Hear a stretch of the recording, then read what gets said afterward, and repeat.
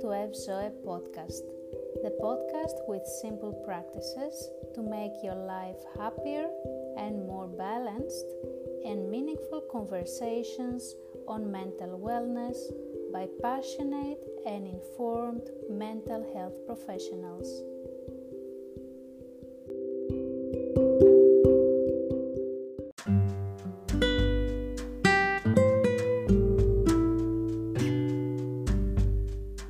Welcome to this show, dear listeners. Today we are going to talk about marriage communications rules with my dear colleague Evgenia Widenmayer-Zink. Welcome, Evgenia. Hello, Danai. Thanks for inviting me again on your podcast. It's my pleasure. Evgenia, I would like to ask you how we choose our partner. Oh, thank you, Danai, for asking me this question. This one is my favorite question. You know that old cliche that we marry our mother or we marry our father? There is the romantic answer that our instincts guide us to the kind and the right individuals for us, and that our feelings will tell us clearly enough when we have found our soulmate. And then there is a psychoanalysis answer, which describes that we don't fall in love initially with those who care for us in ideal ways, but we fall in love with those who care for us in familiar ways. Some of us may carry from our childhood the need of more protection, and some of us may have come out of our childhood with the need of more space and autonomy. And if we think about how that enters into our relationships, we will notice that very often in a couple, there is one person who is more afraid of losing the other. So adult love emerges from a story we already know of how we should be loved, and this story was created in our childhood. We may believe we are searching the right person for us and happiness in love, but what we're really after is familiarity. Many of my clients are surprised when they realize how their marriage is similar to their parents' marriage. Mm-hmm. How true is that, indeed?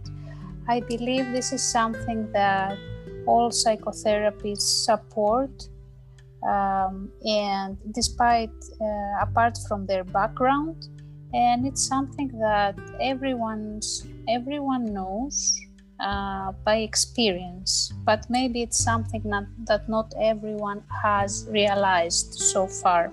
Mm-hmm. So let me ask you, what is one of the most important components of a healthy relationship?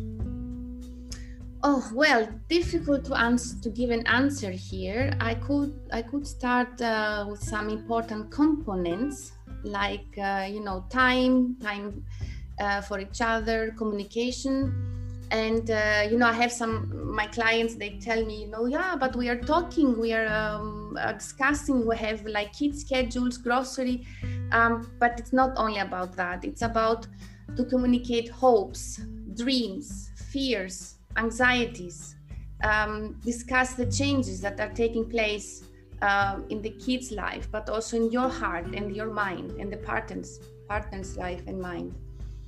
Patience, I could say, forgiveness. Now nobody's perfect. Sexual closeness, it's also very important. But if I really have to choose one component, for me, it's very important, commitment.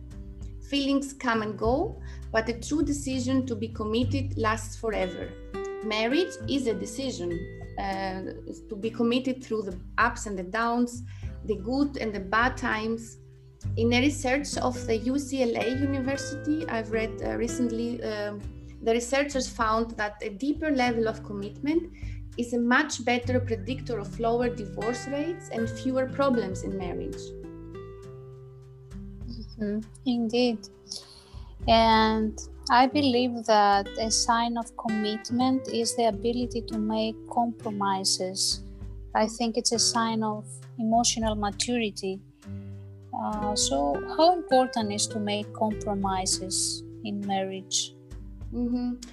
Yeah, compromise means, according to the dictionary, mutual promise. To be able to compromise, then you must first focus on yourself. define your core needs in the area of your problems. Do not drop out anything that you feel is absolutely essential, and understand that you must be willing to accept influences, and then you can give influence. So it's important to understand why you are inflexible in this situation, why your needs or values are so important to you specifically in this situation. As you said before, it's important to compromise, and at the same time, it's not easy to find an absolute way to do this, right? There are some factors like our values. What do you believe, Danai? Do you think is a requirement of a loving relationship to share the same values with our partner? Well, that's definitely very important. We have to know that core values are fundamental beliefs that guide our behavior. Mm-hmm. And in romantic relationships, they can make us feel safe, comfortable, inspired, passionate, and connected to our partner. And because they are so intrinsic to who we are as individuals, it's only natural that it's better if our partner shares the same values and beliefs, as you said. But in order to be able to recognize when a potential partner is the right fit for us, we have to first discover our own core values. So becoming aware of our values can help us make the important decisions about our lives. Knowing and sticking to our values help us adjust and change our lives to align with what is valuable to us. Similarly, in relationships, becoming aware of our core values help us become aware when someone's values aren't aligning with us, with ours. So if you aren't aware of your core values, it will be difficult to find a partner with whom you're really compatible. Mm-hmm. Yes, I will agree with you. You remind me now of a book that I read recently. The title was "Why Will You Marry the Wrong Person?" And well, finally, the author has as a standard question in a date. It's supposed to be, how are you mad? But how many of us think this question while spending dreamed hours with a desired person, right? Wow, that's really interesting. And indeed, in our first dates with someone, we just want to show our better self. Mm-hmm. And nobody thinks about these challenging kind of questions. Mm-hmm. So I hope this is a useful tip for our listeners. Yeah, hopefully we always learn something new. Danai, from your perspective, how would you suggest to manage the character differences with our partner? Well, I believe character differences are interesting, despite the fact that we often think of compatibility as similarity. It can be challenging enough being married when we have the same background with our partner, and being involved with someone very different from us can be very complicated. The thing is that too much sameness can be boring, and I think no one wants to be married to themselves with all of their flaws and weaknesses. So most of us want someone who will support us, enhance our strengths, and enrich our lives.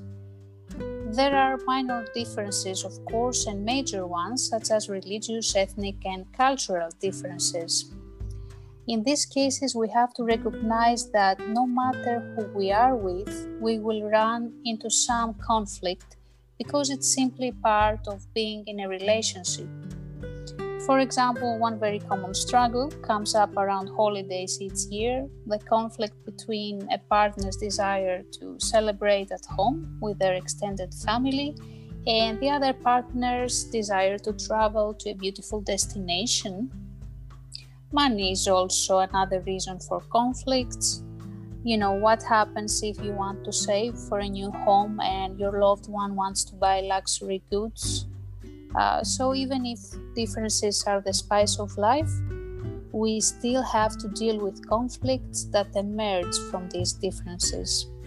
And obviously, I'm referring to healthy relationships with normal ups and downs.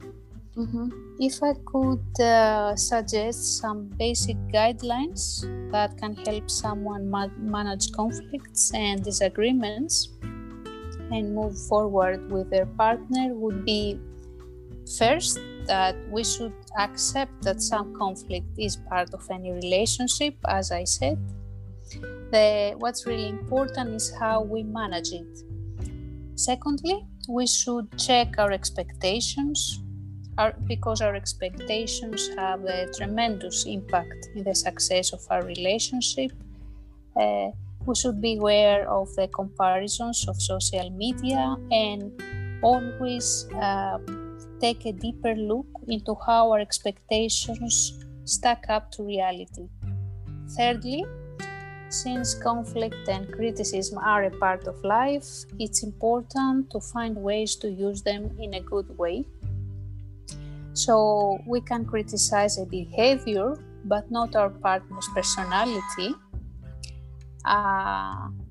We should make the criticism using productive words and not absolute words like always or never, because this is simply an exaggeration in order to help us to express our feelings. And a useful tip here is to use the sandwich method, which is to say a negative comment between two positive ones.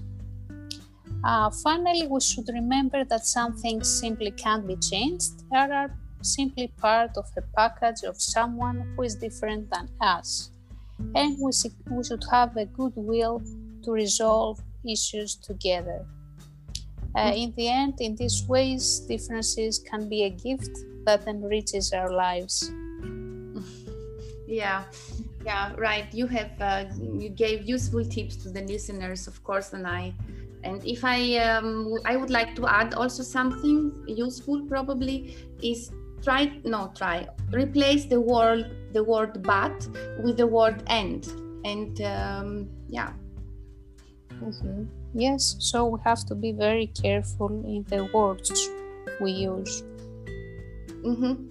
Nowadays relationship expectations are really high. We want the romantic marriage, we want belonging and connection, intimacy, passionate lover, and then we also want self-fulfillment in the relationship and our marriage. It's something really, really difficult.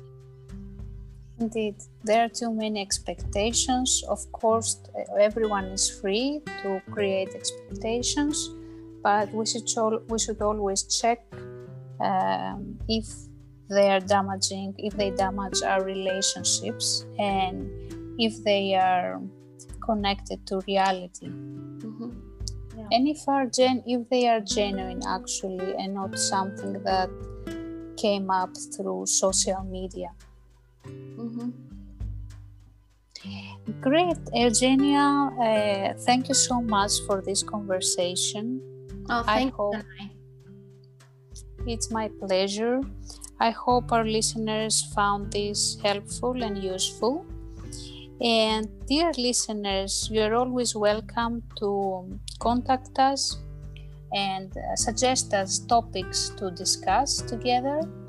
You can contact Eugenia through the link in the description below, and me through my website that you can find in the description of this episode. Until next time, take care. Have a nice evening. Thank you, Danai. Bye, all of you.